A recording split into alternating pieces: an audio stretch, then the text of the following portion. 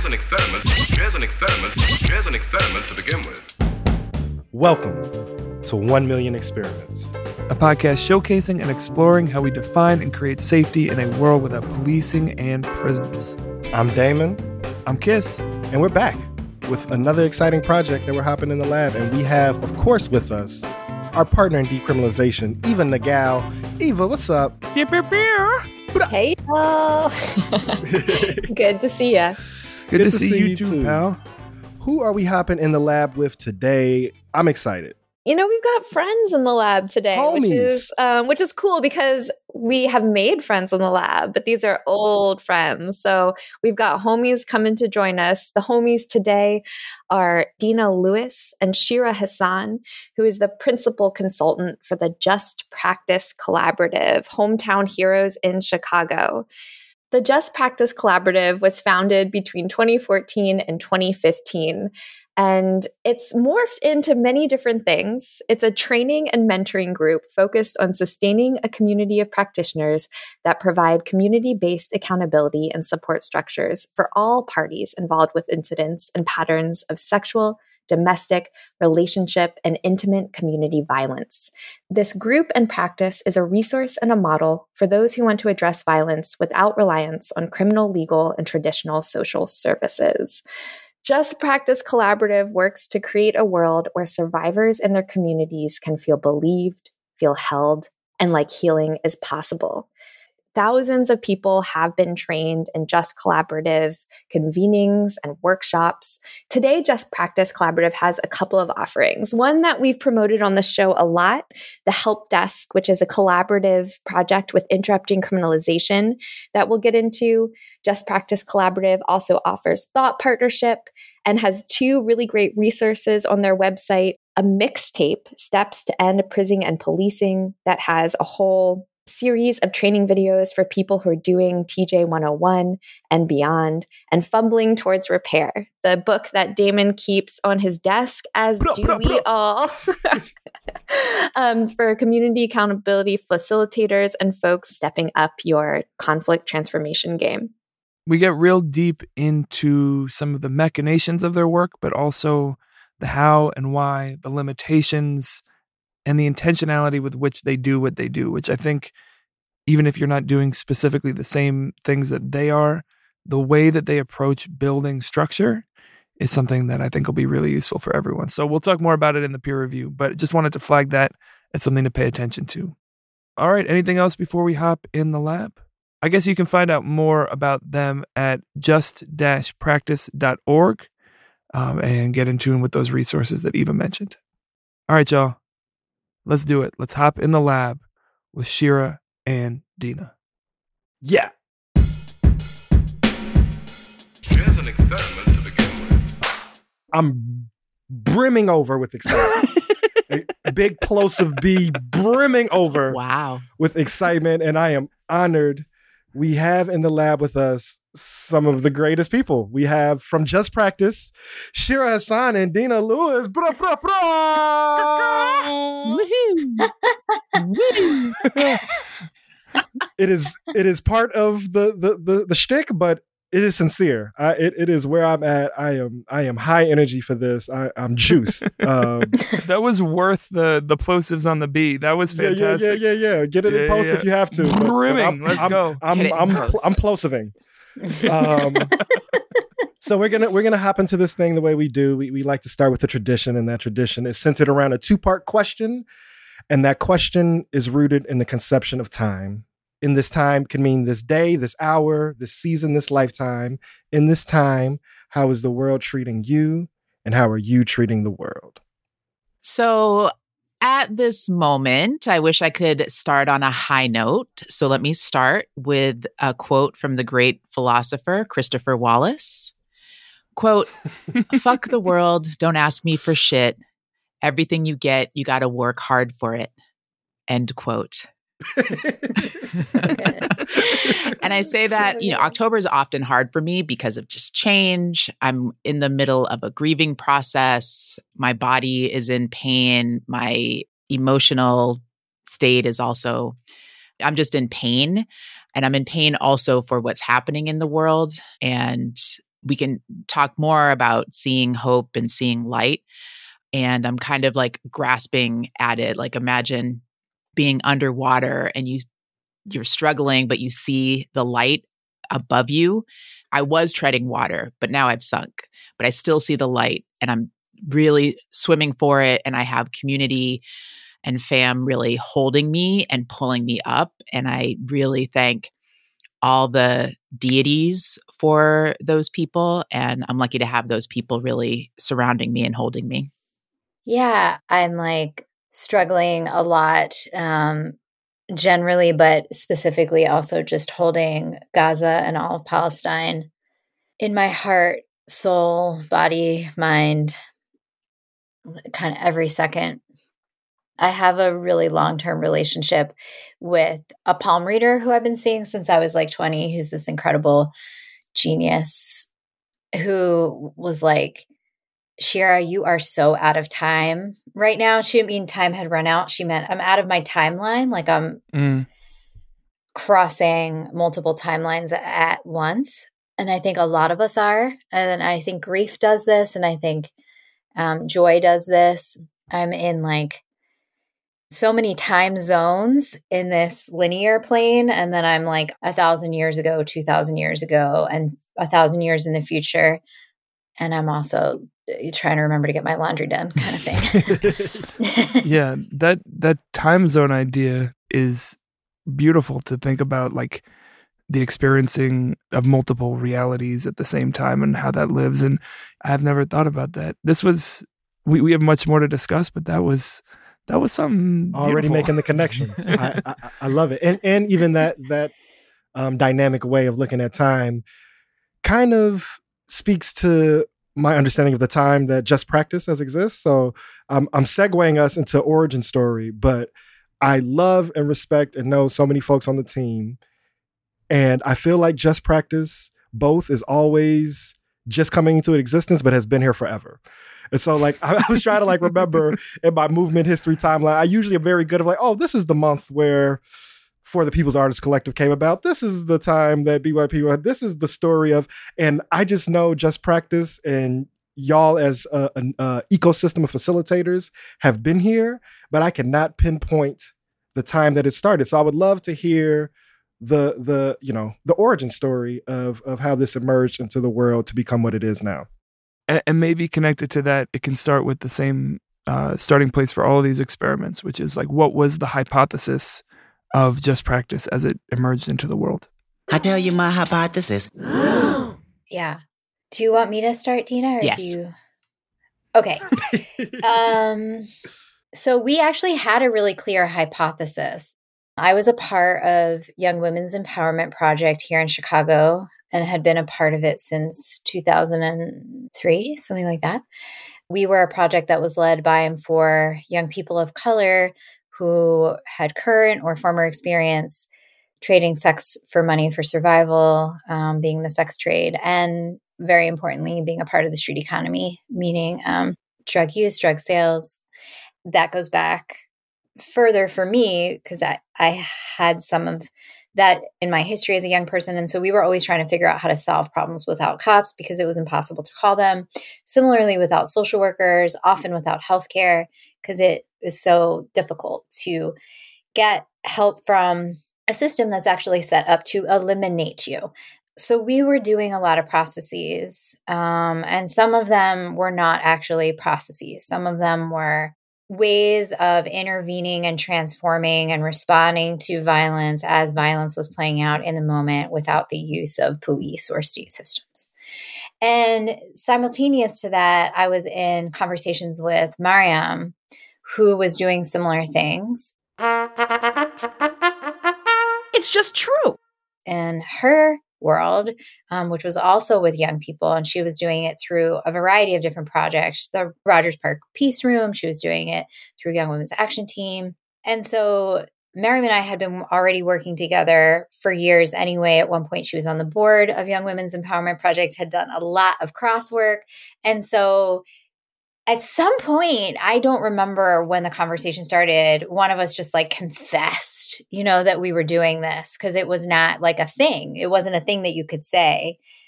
I'm holding processes without police. I'm responding. Like you couldn't, like, what did you call that then? Right. And so that was probably like 08, 09.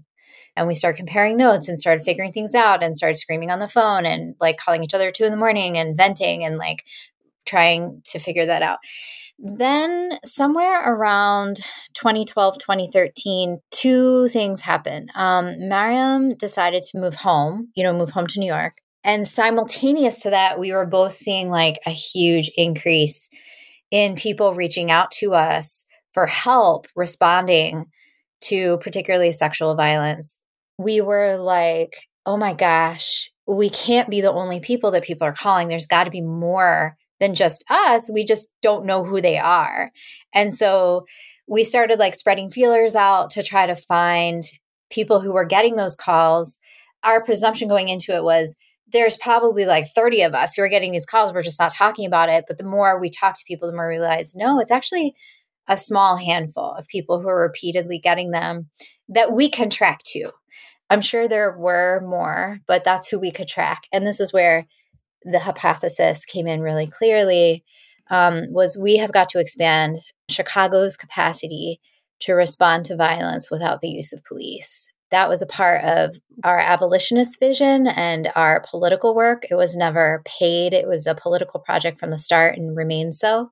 But it was also a part of capacity building, not only for our movement, but also for me and Mariam.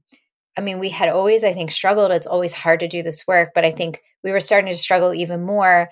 And then with Mariam leaving, it was like, oh shit, like, that's actually a significant shift in resources.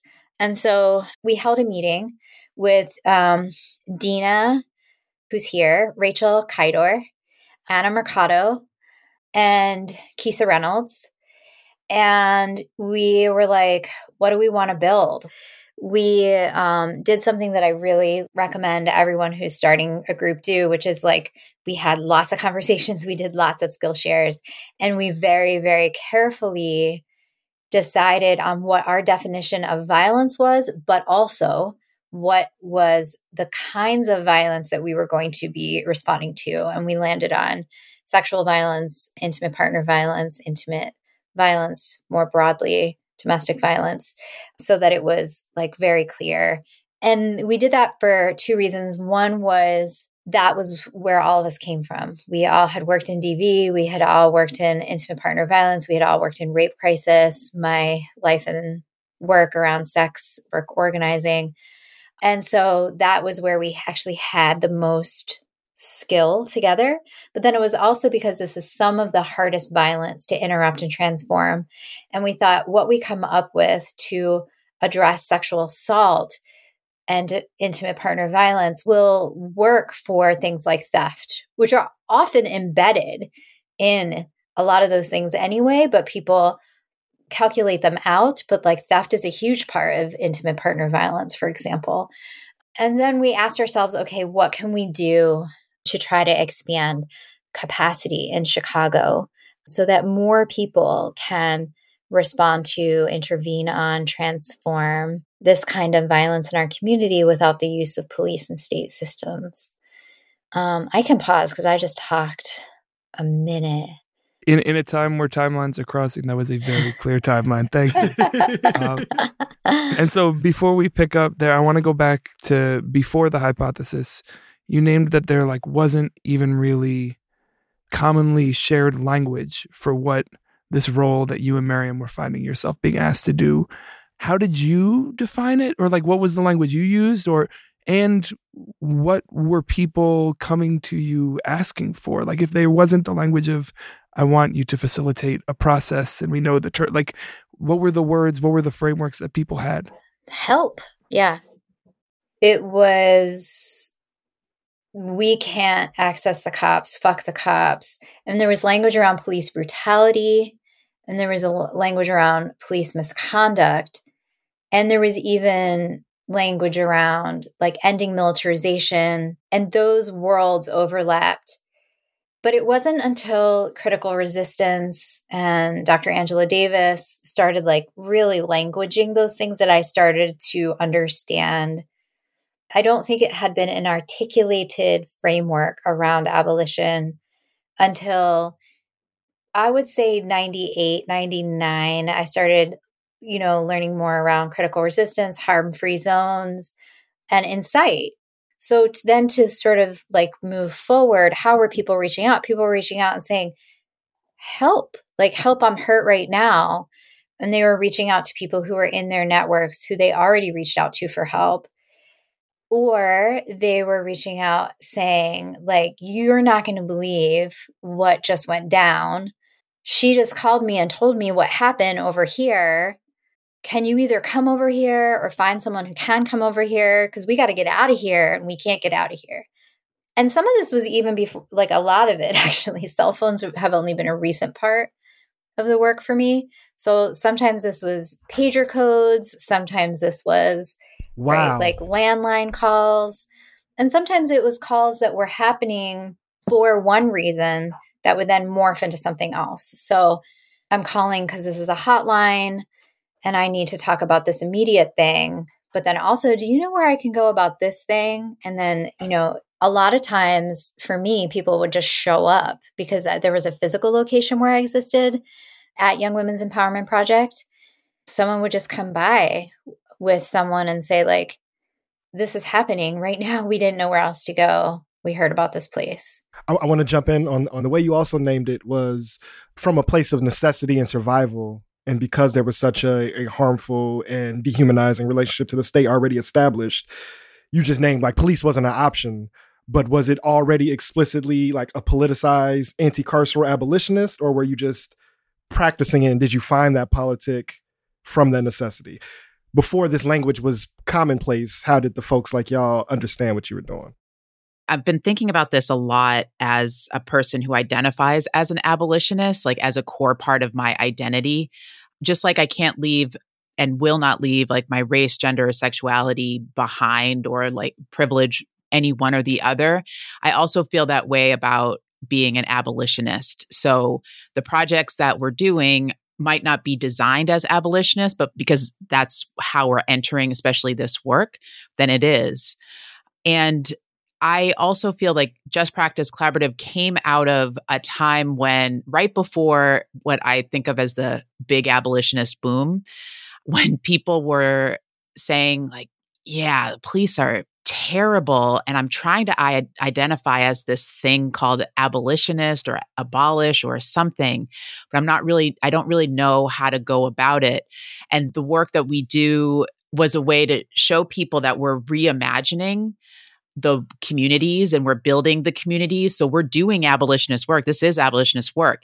It might be, person by person, but we're doing this work to reduce harm and violence in our communities. And it's just regular people doing it, just us. And that's important that it's us, right? It's not some abstract out there, them. We're trying to liberate us too.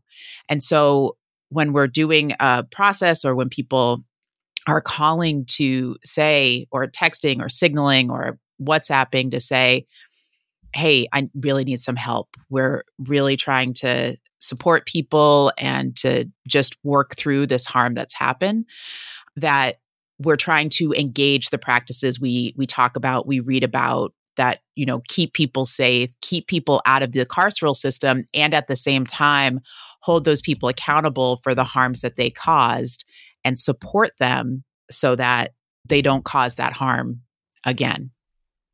It sounds like the like embodied practice is part of what you're naming. Correct me if I'm wrong, but if it's like we are the ones doing this work, we are doing this to address what we need as a communal we, and we're not looking to anybody else to have those solutions, but also like we are doing this with the politic we embody and bring into it. Does that ring true? Yeah. I mean, I talk with Shira and Rachel all the time, like, God damn it, why do I have to live my ideology? I just don't want to do it. I just want to be a dick. I want to smack somebody sometimes. I just am so mad. But then I'm like, no, I can't do that. I'm trying to reduce harm. I got to talk. I got to use my words. I got to blah, blah, blah. But sometimes I'm just like, gosh darn this ideology I have.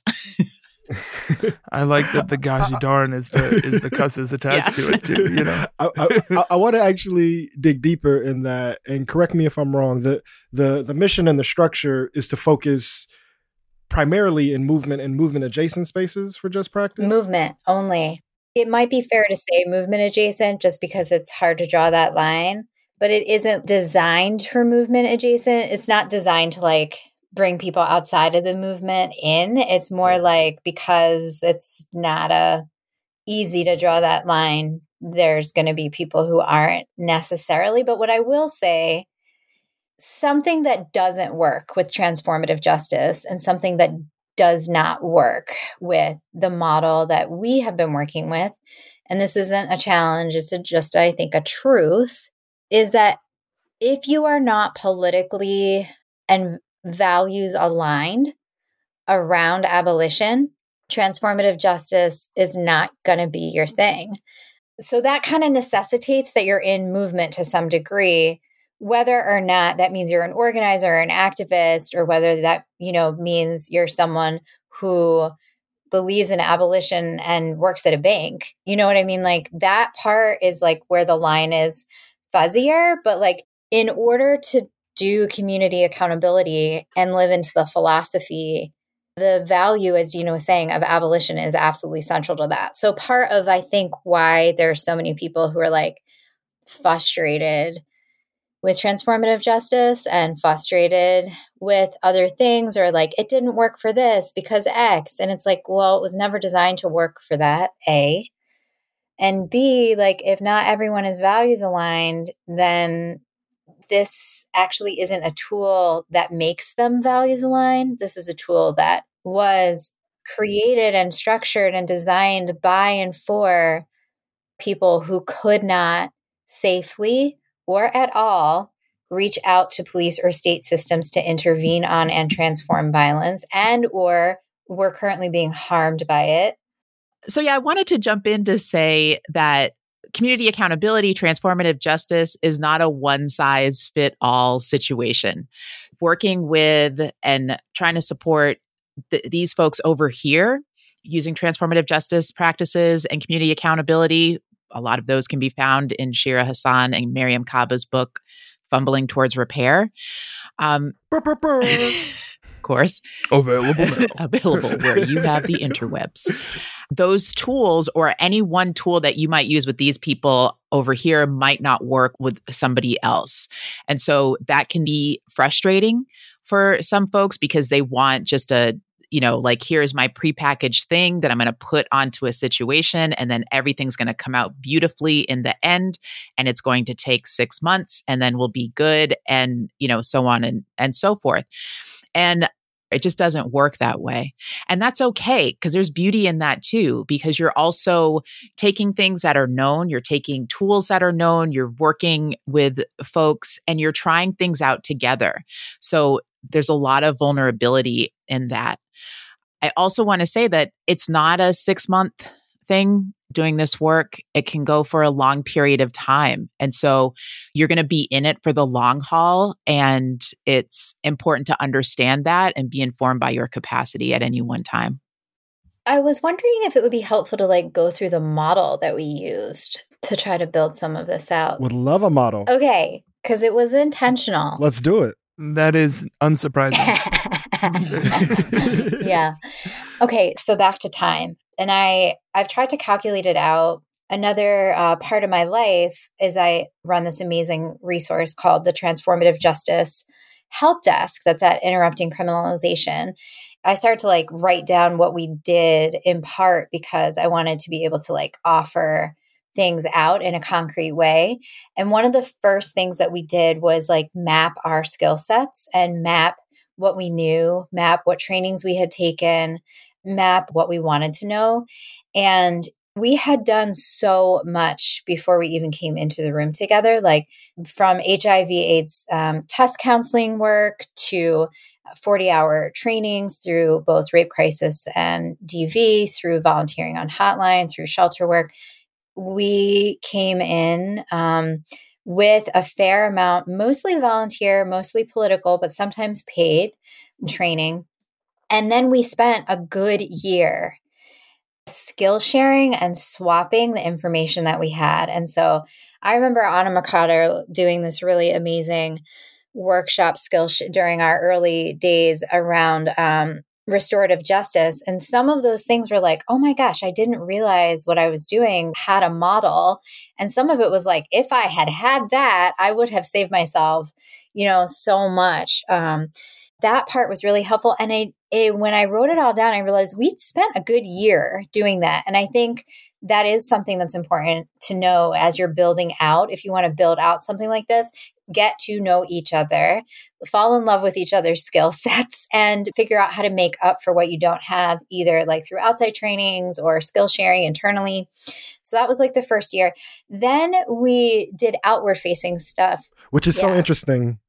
I think a lot of times groups aspire to meet a need. And the lesson I'm hearing is there's an infinite amount of things that need to and could be done, but really emphasize, and instead of doing a needs assessment, doing a what we have assessment, a skill assessment, and then building from there, which I think is a very valuable lesson. Yeah. And we didn't even, I think of it as assessment, but it really was. It was an assessment and skill up phase. And really like what it was deep relationship building and learning each other's learning styles, learning each other's teaching styles, learning each other's thinking styles. Like I can anticipate what some of people in Just Practice will say. I sent a text this morning on our thread and I knew. I still needed to hear it, but I knew. And so, because it's been so long. So the next phase was outward facing. And this phase we did for a good 5 years. Because remember, our purpose was to increase Chicago's capacity to respond to violence without the use of police and state systems, and particularly intimate partner violence and sexual violence. So we did an outward facing training calendar that we pulled in so many people because we knew people from like so many different parts of Chicago who were responding to and transforming violence in so many creative and ingenious ways. And so we had Stacey Ehrenberg and Tanuja Jagannath do something on decolonizing healing, on the history of healing justice and the practice of healing justice.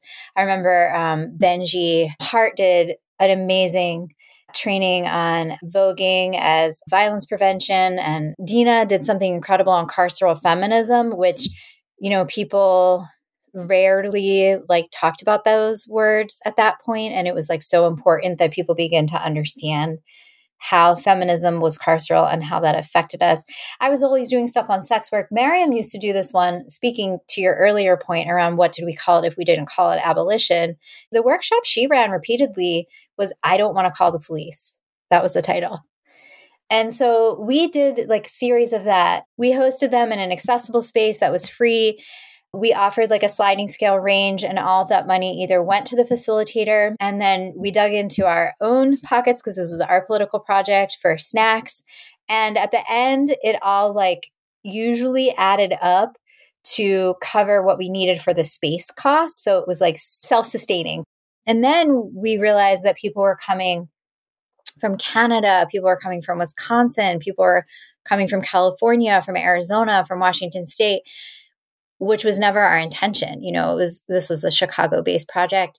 And, I haven't counted in a while, but the last time I counted, it was well over 3,000 people who had come through in those first 5 years. So then that brought us to the next phase, because at that point we were also still documenting, practicing, because a big part of what we wanted to figure out was, how do we teach this shit? Like, how do we explain and describe what we've all been doing? The other sort of, I guess, parallel purpose was for us to start swapping with each other and partnering with each other to respond to processes as they came up. So Mariam and I were often a pair. Deana and Rachel were often a pair.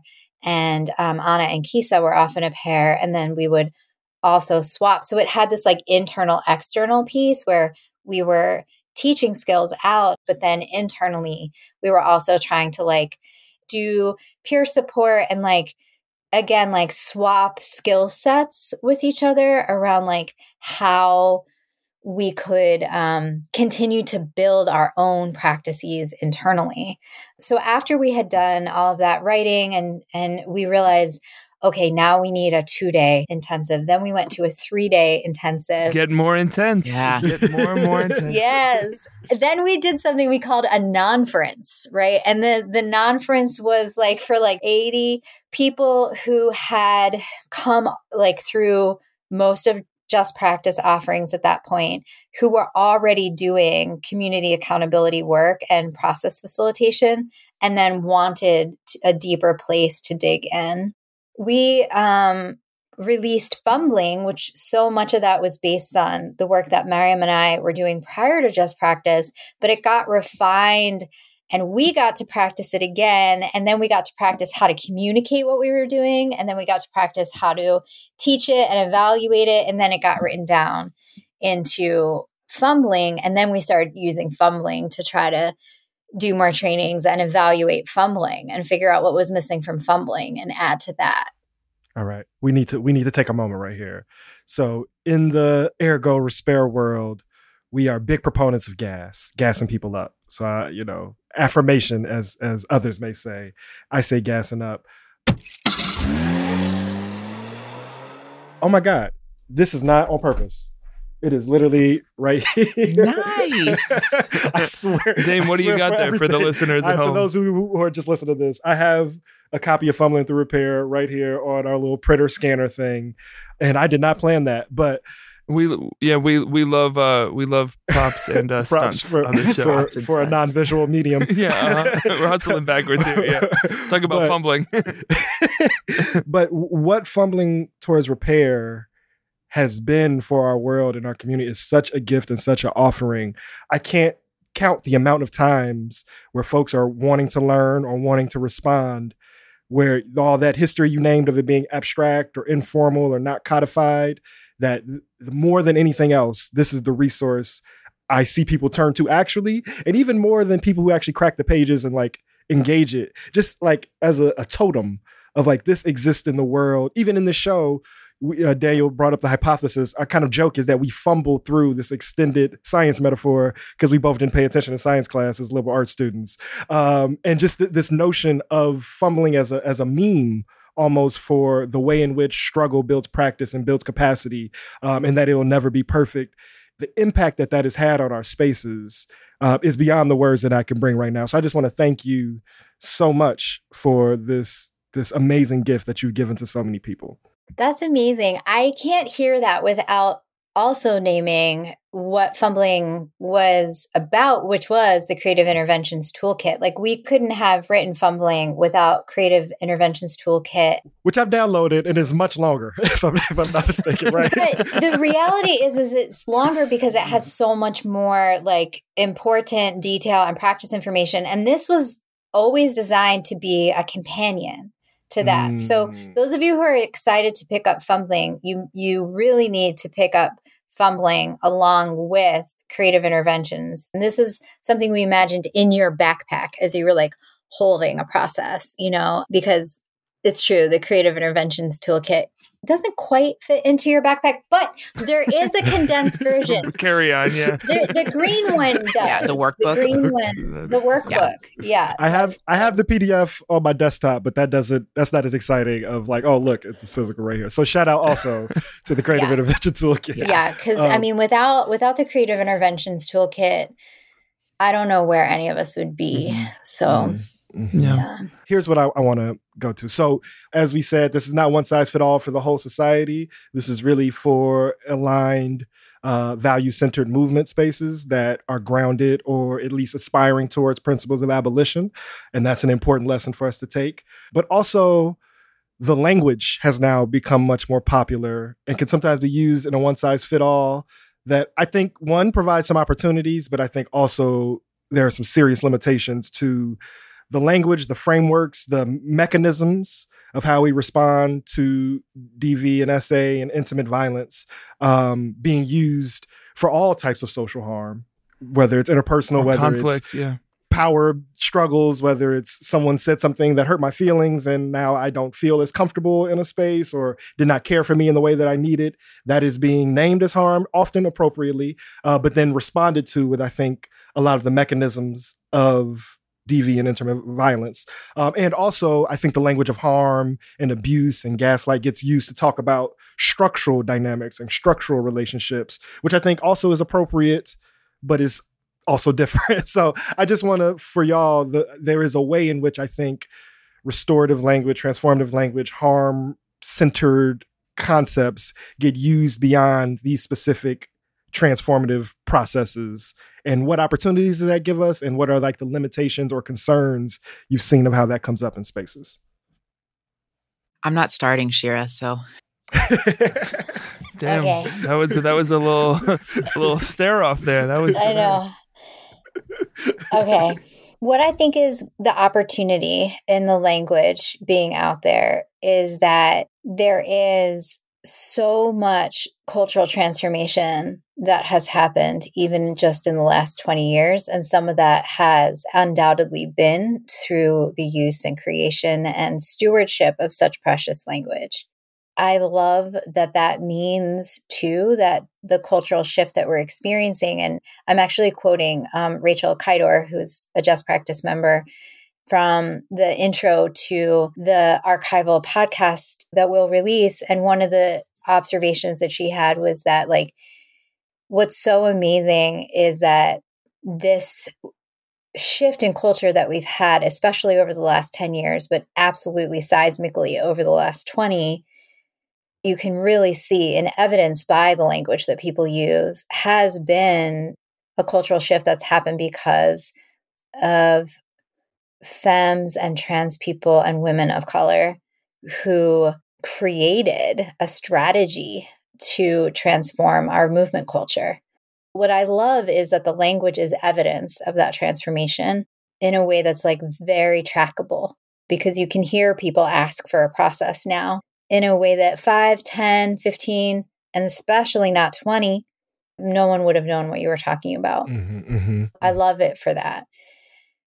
Especially in the last 3 years, what we've seen as sort of like the larger mainstream world outside of movement has gotten a hold of our language has been the flattening of it and the erasure of the nuance in what it means and the misapplication of what it means. And I think the exciting thing is that people are newly politicized, but then they're newly politicized into language that's like actually quite purposeful and nuanced. So it feels a little bit like people don't learn math, they learn like quantum physics, right? And they're like, quantum physics is so cool.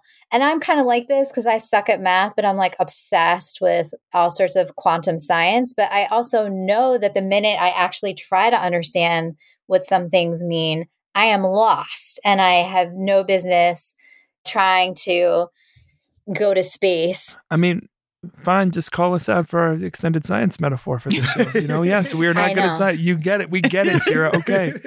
But to continue it, we are personal scientists. And what I love about transformative justice work and what I love about our movement is how devoted we are to being personal scientists.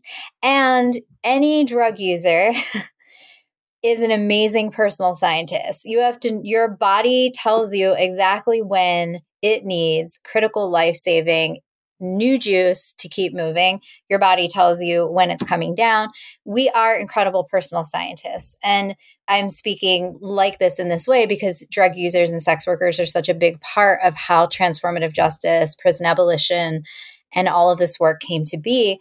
And so we do actually know how to be personal scientists in our movement. And that's part of what I love about the 1 million experiments frame is the experiment as truth. We are doing experiments right now. So what I want to invite us into is like when we don't know what words mean to really do the work to figure it out before we try what we think is the principle behind that work.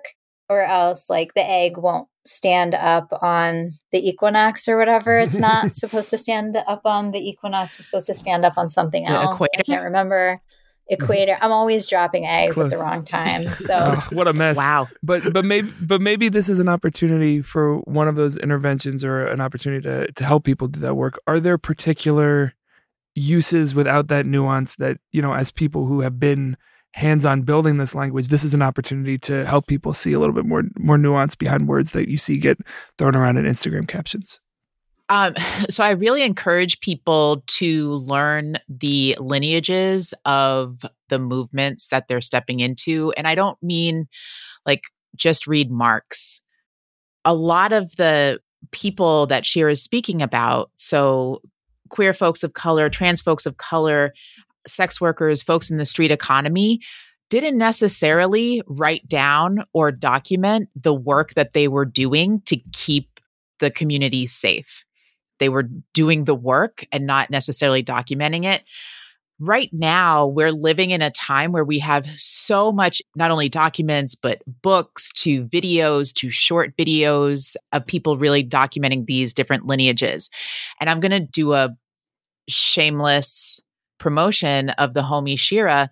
Shira wrote a book called Saving Our Own Lives, a liberatory practice of harm reduction. Now, people talk about harm reduction often now, but people are not necessarily using harm reduction in the way that Shira writes about it as a liberatory practice. And that is what harm reduction started as in those same communities that Shira's been talking about. So we also, and Shira kind of mentioned this, intersectionality. People talk about intersectionality all of the time. And that concept has been around for a long time. And I would be remiss if I didn't mention the Combahee River Collective. Now, in their statement, they didn't say intersectionality, but they discussed the concept of intersectionality. And I will also say that's a must read. And Damon, you mentioned, harm. And we also have to understand that there is a difference between harm and discomfort. We have to learn how to be in conflict with each other without harming each other. And that's going to be uncomfortable because we want to not be in conflict. We want everything to go smoothly in our groups. We want everything to be puppies and rainbows all of the time. And we're all fighting together and we're protesting and we're locked arms and we're super happy. And we go home at the end of the day and we've done such a great job. But in our organizations, and this is something that, another part of what Just Practice wants to do is we want people to build up that muscle of dealing with discomfort within their groups so that a schism doesn't happen, which then could turn into harm. It's okay to disagree with each other and still love each other. It's okay to be mad at each other as long as you're working through it and you're not trying to harm each other in that anger. That goes back to our science metaphor. We have 1 million experiments. Not all 1 million experiments have succeeded or always succeed. And that's the point of science. I'm not a scientist, but it's okay to fail. It's okay to make mistakes, because if we don't make mistakes, if we don't fail, then we're not going to learn, and then we're not going to change for the better. Yeah. What you just said, Deana, reminds me of the learning principles that we share. And we've been using these values that are written down in Fumbling, but that I think are really important. And what you just said reminds me of that, which is that this learning space is generous and generative. This learning space honors mistakes. We believe curiosity and judgment cannot coexist. We answer judgment with curiosity, with a question. Take care of yourself and take care of the group. It just really reminded me when you were talking of how important it is to also be values guided, not just values aligned, but guided by your values as you go. So I'm hearing so much about the types of learning and relationship building and the way we position ourselves to our values that Just Practice has embodied. And I want to talk a little bit about the trajectory I've personally experienced in like actual response, at the intersection of skills building, capacity, and boundary, I'll say. And I'm sure y'all, as an organization collectively, but also as singular practitioners, have experienced of, we are approaching for me, a decade of this work, for y'all 20 years of this work. And wow. Damn. I'm sorry. The exhale. I meant to say, can you edit that out, please? Thank you. Yeah, I will. Time is so weird because I was saying it as a point of like humility. No, fuck a timeline. We're already moving across timelines. We've been doing this across timelines with with varied levels of experience. So even like very recently, have been called to respond, and I was moved, Shira. Earlier, you said there's this sense that you had at first that there's a lot of people who are getting these calls, but that's actually not true. That it is actually like a concentration of folks who are getting those calls. And so personally, right, like I've been through workshops, I've looked at some of the books, I watched the videos and the webinars. I feel in these moments like I have instinct that I can respond with, and that I do have more skills and experience than like 90 to 95% of other people who I'm interacting with, but still feel very much unqualified for each and every instance that has come my way. Still feel like there is like a margin of error or vulnerability of like, this can go left and become more harmful, or I could be putting myself at risk. And there's not like I don't have like a formal support team to come back to like debrief these things. The learnings that I have, I can't write them down and say, here are the 10 things I've learned. They only come back up when something triggers it in real time. And that doesn't feel like a very like codified way to like transfer knowledge or to expand our collective capacity. So I know y'all as an organization, as Just Practice, when things come up, Just Practice, I've heard come up of like, oh, we don't know what the fuck to do. Let's reach out to Just Practice and see what we can get. And so one, as an organization, how do you navigate that? Is there boundaries that need to be set? Is there capacity that needs to be consistently assessed? And then y'all as people who I'm sure have gotten exponentially more calls than I have, how do you manage going through, you never know what you don't know, and there's always this risk involved that you do have to balance against this notion of we are responsible for each other or that we are each other's business. Like those things don't always coexist in a very clean and neat way. So personally and collectively, that relationship to boundary versus responsibility that comes in real time when shit's hitting the fan a lot of time. Do you want to start or do you want me to start? I love that you keep asking me that, but I want you to start. Okay. I knew that, but I wanted to ask. I want to start with like part of what we would say at the beginning of every workshop and at the beginning of every training is that this is called Just Practice because we need spaces to just practice. And not only that, the more we practice, the more justice we believe we will have access to. In fumbling, it's just written as try shit. We have to have the assumption. I have never been a part of a process. I've never been a part of a training. I've never been a part of an organization. I've never been a part of a relationship where there wasn't fuck ups and there wasn't mistakes made. And the best version of those have mechanisms for repair built in, like you know how to apologize to your person, you know how to make it right with people in your organization. There's an accountability mechanism, hopefully. If not, you know, like how do you build that? If there's one thing I know, it's how do you fuck up. It's funny that like people would think that I know how to do it right. What I really know is how to fuck up.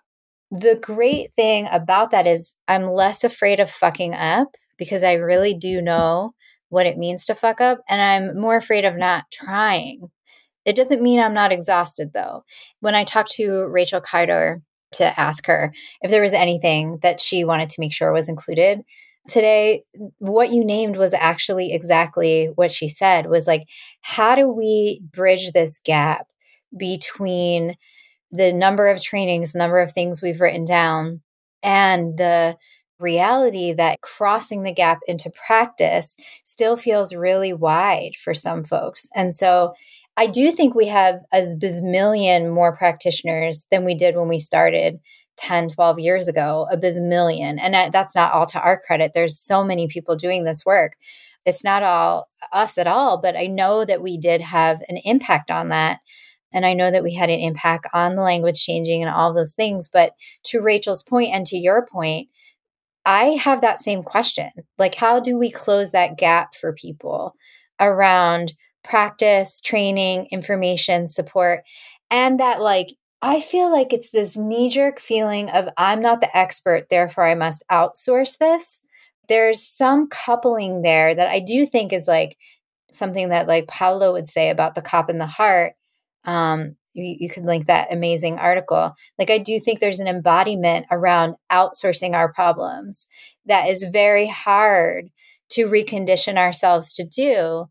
And I think also, you don't always have to be the person who holds a process. Like, I am definitely at a stage of life now, and I think this is partially towards your capacity question, where, yeah, I'm not in the best place to hold process right now for a number of reasons. And so that has to be okay, right? And there's other ways that I can support. And some of the ways that I can support is through supporting others who are holding process or holding other kinds of roles around violence, which I do. I hold like a lot of roles around lots of different violence and harm that's playing out. But I have to know that I'm not going to be the lead right now. Do you feel, sorry to interrupt, without going into detail, do you feel comfortable naming some of those roles? Because there may be people listening who are holding those roles and didn't acknowledge that as part of what they're doing. I think like you can absolutely be a supporter to someone who's holding a process. So you can hold that person down. That person can count you on their team as someone who they call when they need thought partnership. You can also support people who are involved in a process. So let's say a survivor comes to you, or a person who causes harm, or anyone in between. You can be a friend or an ally or accompany that person through the stages of a process. It's also important to think about, how are you a resource towards ending violence? I'm imagining the pod mapping worksheet that the Bay Area Transformative Justice Collective put out years ago, which I'm sure you can link. But the outer circles are for resources. So like if you name a bookstore as a resource, right? Because that's a safe place you can go. It's your home spot. And also there's tons of amazing articles in that spot. Or maybe even a martial arts place is something you want to pull into your life as a resource. And I think it's interesting to think about how we can be those resources. We can intervene on violence more broadly too. So, for example, like the incredible people, and I believe you had them on, who did the Love Fridge. That's such an incredible intervention on transforming violence. Not to underestimate the millions of factors that go into transforming violence in our culture that aren't always about a process, Mm-hmm. I also want to jump in to say some of those roles are, especially intervening on violence, is supporting the person who caused harm. And again, it's a long haul situation. And thinking about the Bay Area Transformative Justice pod mapping and the way those pods go out, maybe you're not the person who is directly holding space for the person who caused harm, but you might be holding space for the person who is. And another thing about the pod mapping, which I think everybody in an organization, grassroots collective, whatever you want to call it, I think everyone should do this. There might be different maps depending on your location. So if I'm a person who's been harmed, then I might have a different map than if I'm a person who has caused harm in this particular situation, which is also to say that we all have the ability and have caused harm. We need to understand that too as we go into a process, or when we start thinking about violence and ending violence, or transforming violence.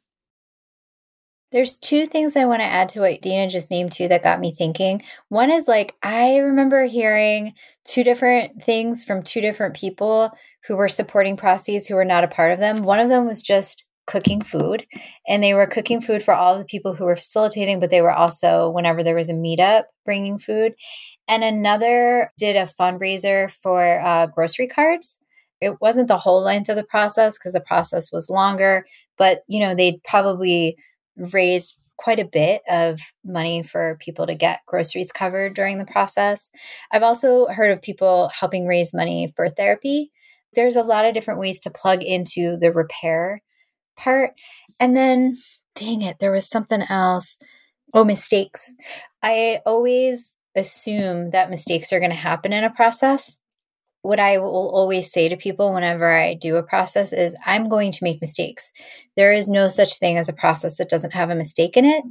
It will happen. And so what I want to know is when I make a mistake, if I catch it, here's how I have responded in the past. How does that feel to you?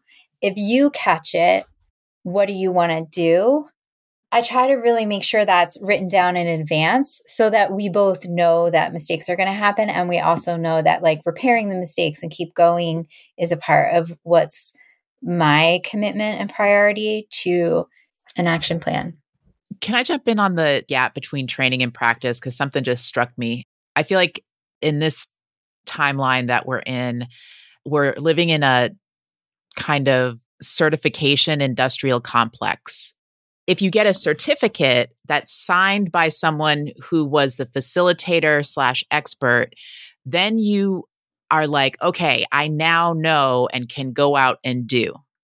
But that's not true necessarily, or it could be true. But really, if you are a person who is in movement, you have so many skills, even if you're, and for the people who are not in movement and doing work, you too also have skills, but I'm being specific here, that if you went to Just Practice training, you didn't get a certificate, but you have the skills. You decided to come, that's giving you a skill right there. And to go out and try and to lean on your community to help you in that trying so that you don't need this certification to make you the expert or who can do this work. That's so real. It's funny that you say that as you name it. I just realize how much humans are just like these symbol-driven primates. Like once you put it on a little piece of paper, we feel so much more confident, so much more excited. Even if it was just like you clicked a couple bubbles on the screen and then press print.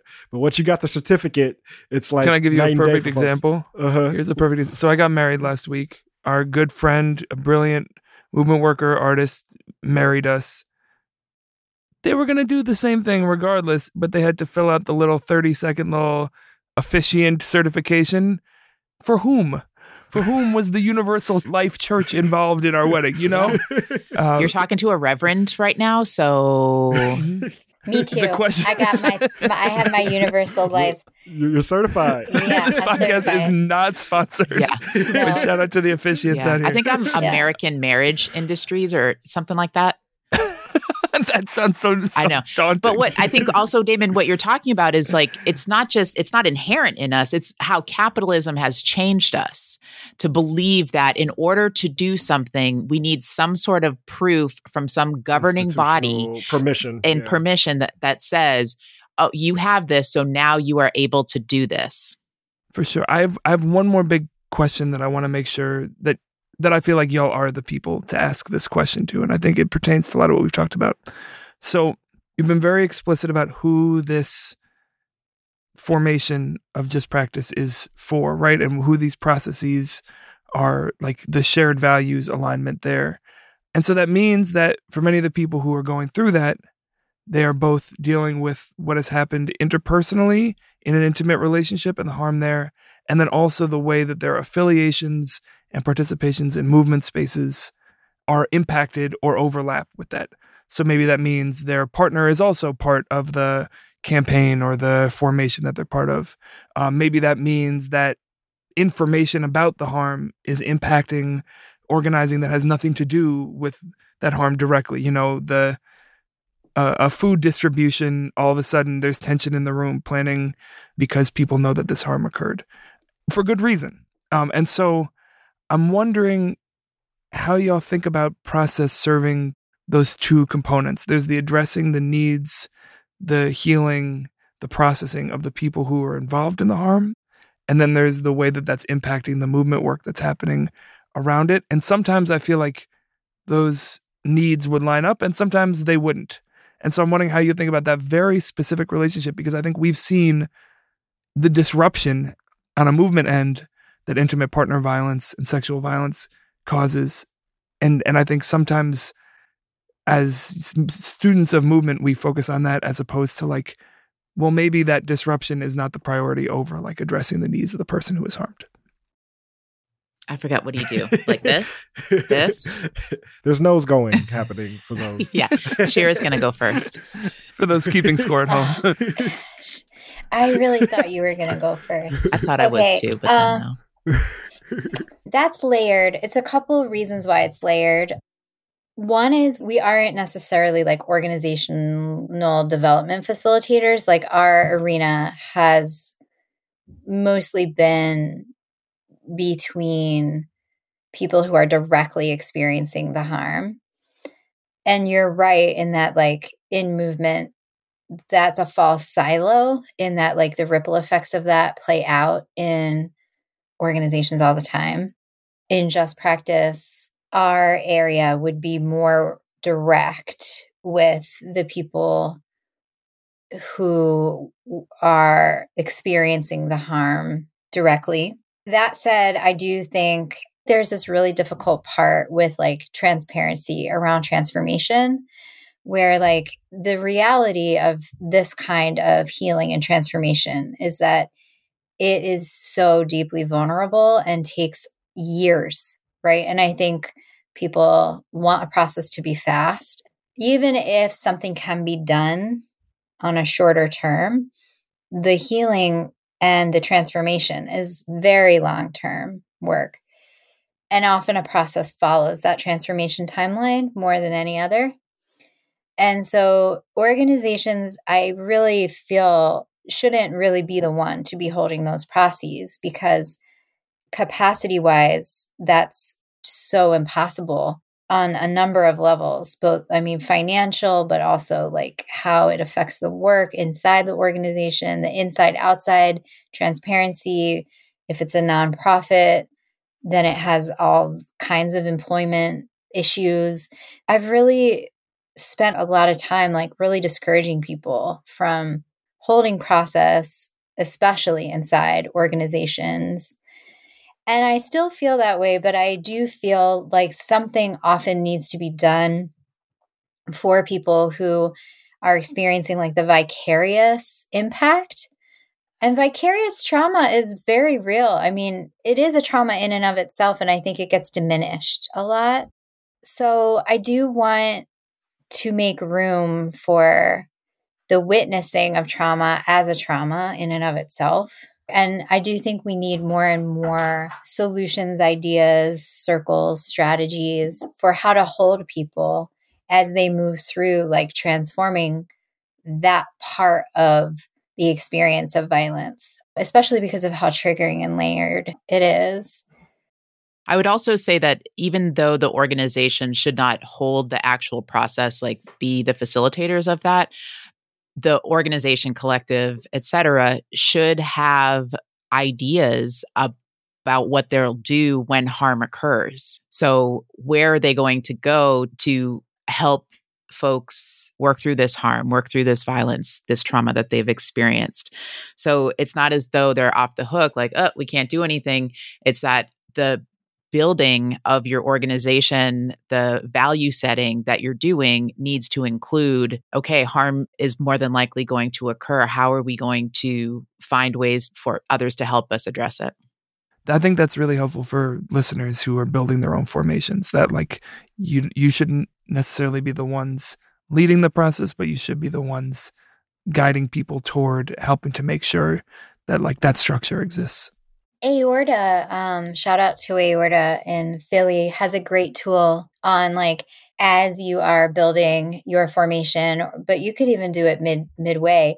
It's like a tool that you use to like track how you want to be spoken to and addressed if harm happens. We can leave a link so people can start incorporating those kinds of resources from the beginning of their formation. But I really like what Deana was saying about how important it is to just assume that there's going to be a problem, harm, disagreement, And I just want to point out that it's not a negative thing to believe that harm is going to happen, because what we're trying to do, again, about building muscles, is we want people to be able to respond to and address harm when it occurs in their communities, and then reduce the harm moving forward so that we don't have even more harm happening. I know we probably been talking so long. One thing I just want to say, I was saying this every day for the last 6 months or something, is that like the work is hard work, but because it's hard doesn't mean that it was bad.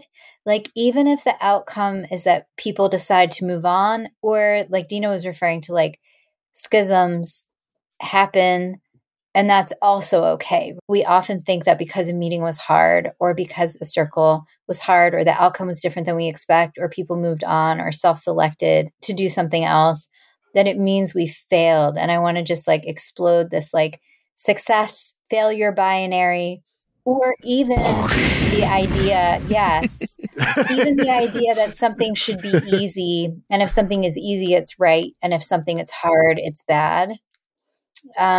You got me. Yeah. Wait till you hear what I do in post Should with that be hard. explosion too. That's going to be incredible. Not in post. That's one of my favorite sayings. We'll get that in post. It doesn't work for processes, but it works for production. All right. Before we get out of here, how can folks connect with the work of Just Practice? What do they need to know? And if they're interested in building a similar structure where they are, like, what do you want them to know as they step into this work? I know those are two different questions. Yeah. Let me start with, can we start with what we want people to know? Sure. Yes. Yeah. Are you wanting me to start, Deana? No, I'm joking. Go ahead. Okay. What I want people to know about building these formations or trying your own projects and experiments is that this work is deeply relational. And if we are building deeply relational work, it will be hard, and it will be hard for the right reasons. Because if our work wasn't deeply relational, we would not be able to transform the kind of violence that we are working to transform. We're talking about transforming epic structural violence. We're talking about transforming experiences of interpersonal violence in the framework of racial capitalism and extreme militarized state. This work has to be deeply relational and long-term for us to be able to transform it. And one of my favorite things about Just Practice that I know 1000% is replicatable is the intentional way that we have maintained our relationship, whether that's like through our daily text thread, or whether that's by making sure that we prioritize each other and us as whole people as a part of our work. The relational aspect of transforming violence is perhaps, I think, one of the most important layers of this work. And I am so thrilled that wound up to be true through our exploration over the last 2 years that we've been doing and archiving so much of the early work, because it is 1000% replicatable.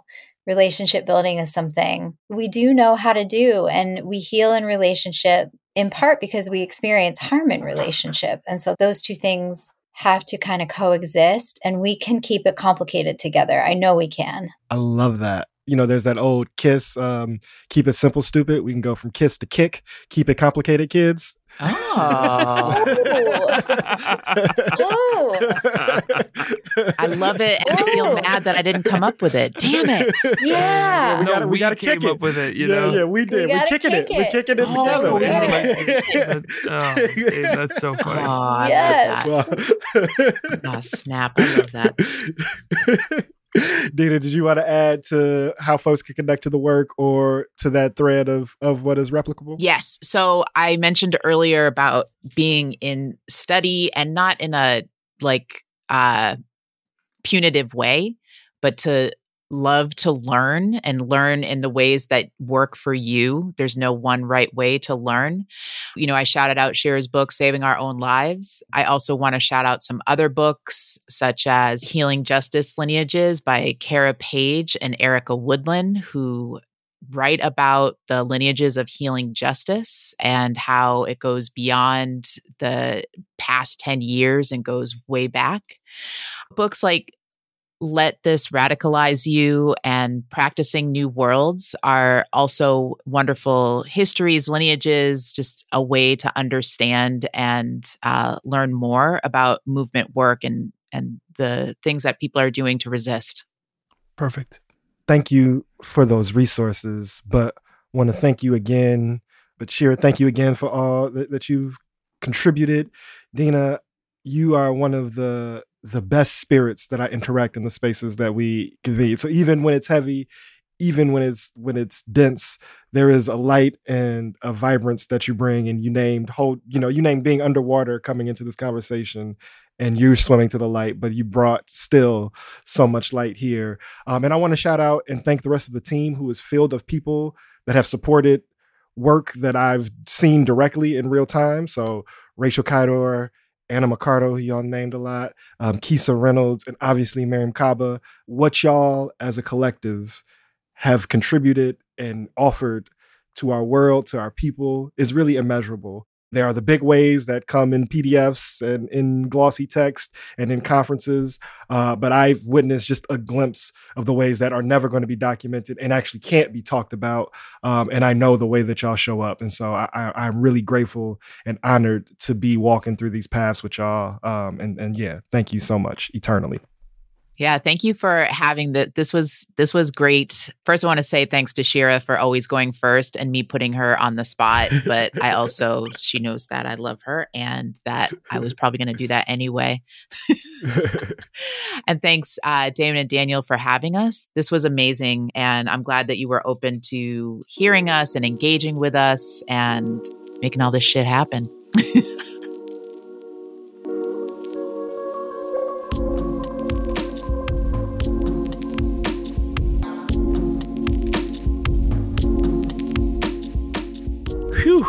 Shout out to Shira and Deana for getting in the weeds with us, going deep. What a great conversation. And as always, it is time to welcome our pal Eva back in for the peer review. Hoping I don't offend all my peers. Eva, hello. Hi, y'all. Woo. The homies brought the heat. They did. What's jumping out to you from this conversation? If I'm being totally honest with you, the thing that jumps out when Deana and Shira were talking about try shit, in my neighborhood, there's this skate park and there's this like kind of famous, like probably pretty famous skater called Fuck Shit. So I kept thinking of this like character, this identity as the try shit. You know, like if you were a skater or you were an organizer, you're try shit. Like what a sweet, dope nickname that would be. Yeah. I could see the t-shirts. Yeah. Right? Try shit. I think that Just Practice Collaborative is just like such a good example of need to do shit, need to try shit, and shit happening. And then, here we are almost a decade later and what that shit has transformed into. We often think about what crossing the gap into practice really feels like. And in this session, Shira and Deana talked about how wide that gap can feel. But I thought that what it kept bringing back to me and what, this podcast like relentlessly brings me back to is the building relationships aspect of it. I mean, just the hilarity of being in the studio with Deana and Shira together, to see that bond, to experience it, to know that that is the building block of this work. There was this quote, we heal in relationship because we experience harm in relationship. And, I think we were kind of talking about why this isn't a one-size-fits-all thing, why this TJ thing is a community thing.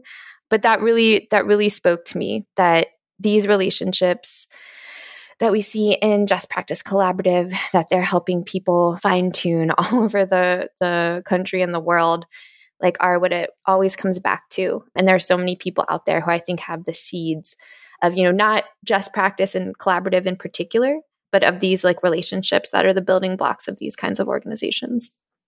You're 100% right that these seeds have spread so far and have really pollinated.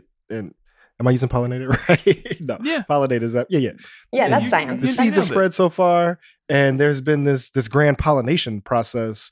And we kind of in the conversation talk about how the lexicon or how the discourse has changed over this last decade or so.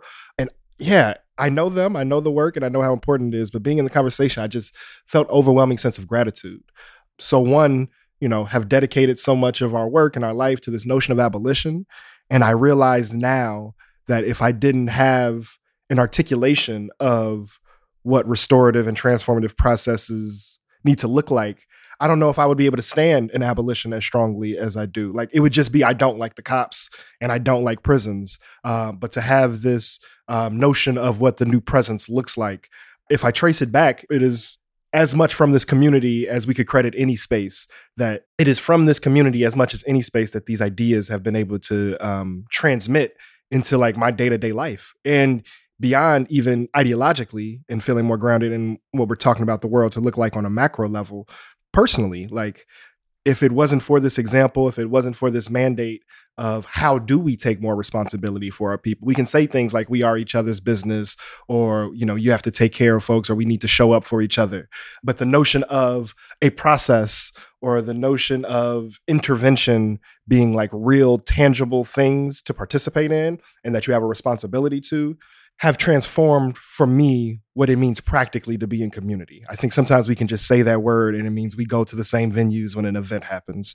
And what Just Practice has really given folks the skills for, or at least the compass towards, is the way in which you have to show up when shit gets real. Yeah, I completely agree. Like, even if we don't fully understand how to do it all the time, the concept that there is a structure that you can step into, that anyone can have a hand in, and that we need more people to participate in actually and get trained to help facilitate, I think is a really important contribution, while still knowing, like they said, like this is not perfect for every situation. Everyone involved needs to have like a shared politicized framework, which I thought was also kind of new to me to hear. Like, in this process of responding to the question of what are the alternatives, quote unquote, to policing, like often TJ process gets thrown out there as an answer to that. And I think kind of no one is fully satisfied with that answer, including TJ practitioners, because people who have done this work know that like this is not applicable for everybody. The type of consent needed to move through a multi-year transformative justice process like is not going to work in every situation, especially when people are not coming in with the same like informed consent really about what that looks like. So that was kind of new to me to hear people who do this work and who have been leading this work say like, hey, where we know this can be helpful is for people who are in movement with a shared politic, which like is honestly a little like disappointing at first to hear, because you want to be able to lift this up politically more actively. But I think the more honest we are about what this experiment can serve, the better of an option it is when people need it. That's so true. And I think I really appreciate how, how honest and real Deana and Shira always are about that. And when they talk about transformative justice, what it is and what it isn't, and, what the possibilities on the ground now are versus the possibilities in the future. But I think like what we found on this podcast is try shit isn't that different from fuck shit. Just really hitting home the experimental nature of like, what we're trying to do to survive in community, and like how hard isn't bad, easy isn't right. I mean, I think, not only politically, but it's a lot of fucking work. It's not just one size fits all. It's not just a one-to-one replacement to calling police. Oh, and you have to infuse TJ into every facet of your life and be a decent human being and learn great communication skills and also have access to, it's like, what we're building is pretty large. And I hope that can be exciting. Which makes sense, because the need is large, compared to the violence that folks are experiencing and suffering through. It should not be a easy like 1, 2, 3 thing and now we're perfectly equipped. Like that would be underselling the need that our community has, the need of survivors, the need of women, femme, non-binary and trans people, and those who are marginalized in the sex work economy, right? Like if it was just, click some multiple choice bubbles on a website and get your little certificate, right? Like we would have fixed that problem a long time ago if that's all it took. But these tensions, these violences that people perpetuate and experience are so deep-rooted, are so generational, are so socially embedded in just how our whole life is organized, that it's going to take generations of this work. It's going to take a long time for us to figure out how to, we can't have one shoe. We got to make like 1 million shoes, like just the production of that, the scale of, we don't have factories yet to build all the shoes, but we have to know the model and how to get there. And I thought that metaphor was going to go much cleaner as a former sneakerhead, but it's like y'all get where I'm going. Dame's really just advocating for manufacturing on mass scale. That's not what I was trying to say, but I used to study like limited size runs on shoes and shit. But you get where I'm going. Of course you did. Yeah. Your skater reference, my sneakerhead reference. There you go. I'll throw a minor league baseball bag. reference in there and we'll really make it strong. Yeah. As Derek Jeter once said, yeah, see, there you go. Any last thoughts before we hop on out of here? I mean, I'm going to hold up the tagline one more time. I told Dame I was going to do this. We can keep it complicated together. Like, I think we owe Shira and Deana a t-shirt for that. Yep. Keep it complicated, kids. Keep it complicated, kids. I love it. I mean, it's good. It's good stuff. It's good stuff. It isn't the messaging that the kids need. Go kick it. Here's one more is we do it every day. It's hard. It's a big thing to build, but we are building it every day by building community and relationships. It's a cooperative factory, just for the record. Okay, thank you. Yeah. Worker owned. Right. Yeah, yes. The shoes they make are participant driven, sustainable leather. Everyone decides together what the production scale is going to be, how many hours we're doing. Wages are capped and non-hierarchical, and absolutely. And the shoes are fly too. They're really nice shoes. The shoes are fly. Yeah. That's the thing, is the shoes are fly. They're customized. Right, they're made to fit you, Let's go kick it. It takes a lot of work. All right, yeah, let's go kick it. See? Eva, where can folks find out more? Let's start with the Just Practice Collaborative. Where can folks find out more about them? You can go to just-practice.org to find all about Just Practice Collaborative and the cool homies who work there. Speaking of cool friends, where can folks find out more about IC and the work that y'all are doing? Go check out interruptingcriminalization.org, and you can always find us on social at interruptcrim. We're at Ergo Radio, as well as at Respire Media, which is our movement media ecosystem hub that we've launched this year. You can find our flagship show, Ergo, AIRGO, wherever you get your pods. And I think it's time to wrap up this experiment. We will see y'all back in the lab next month. Much love to the people. Peace.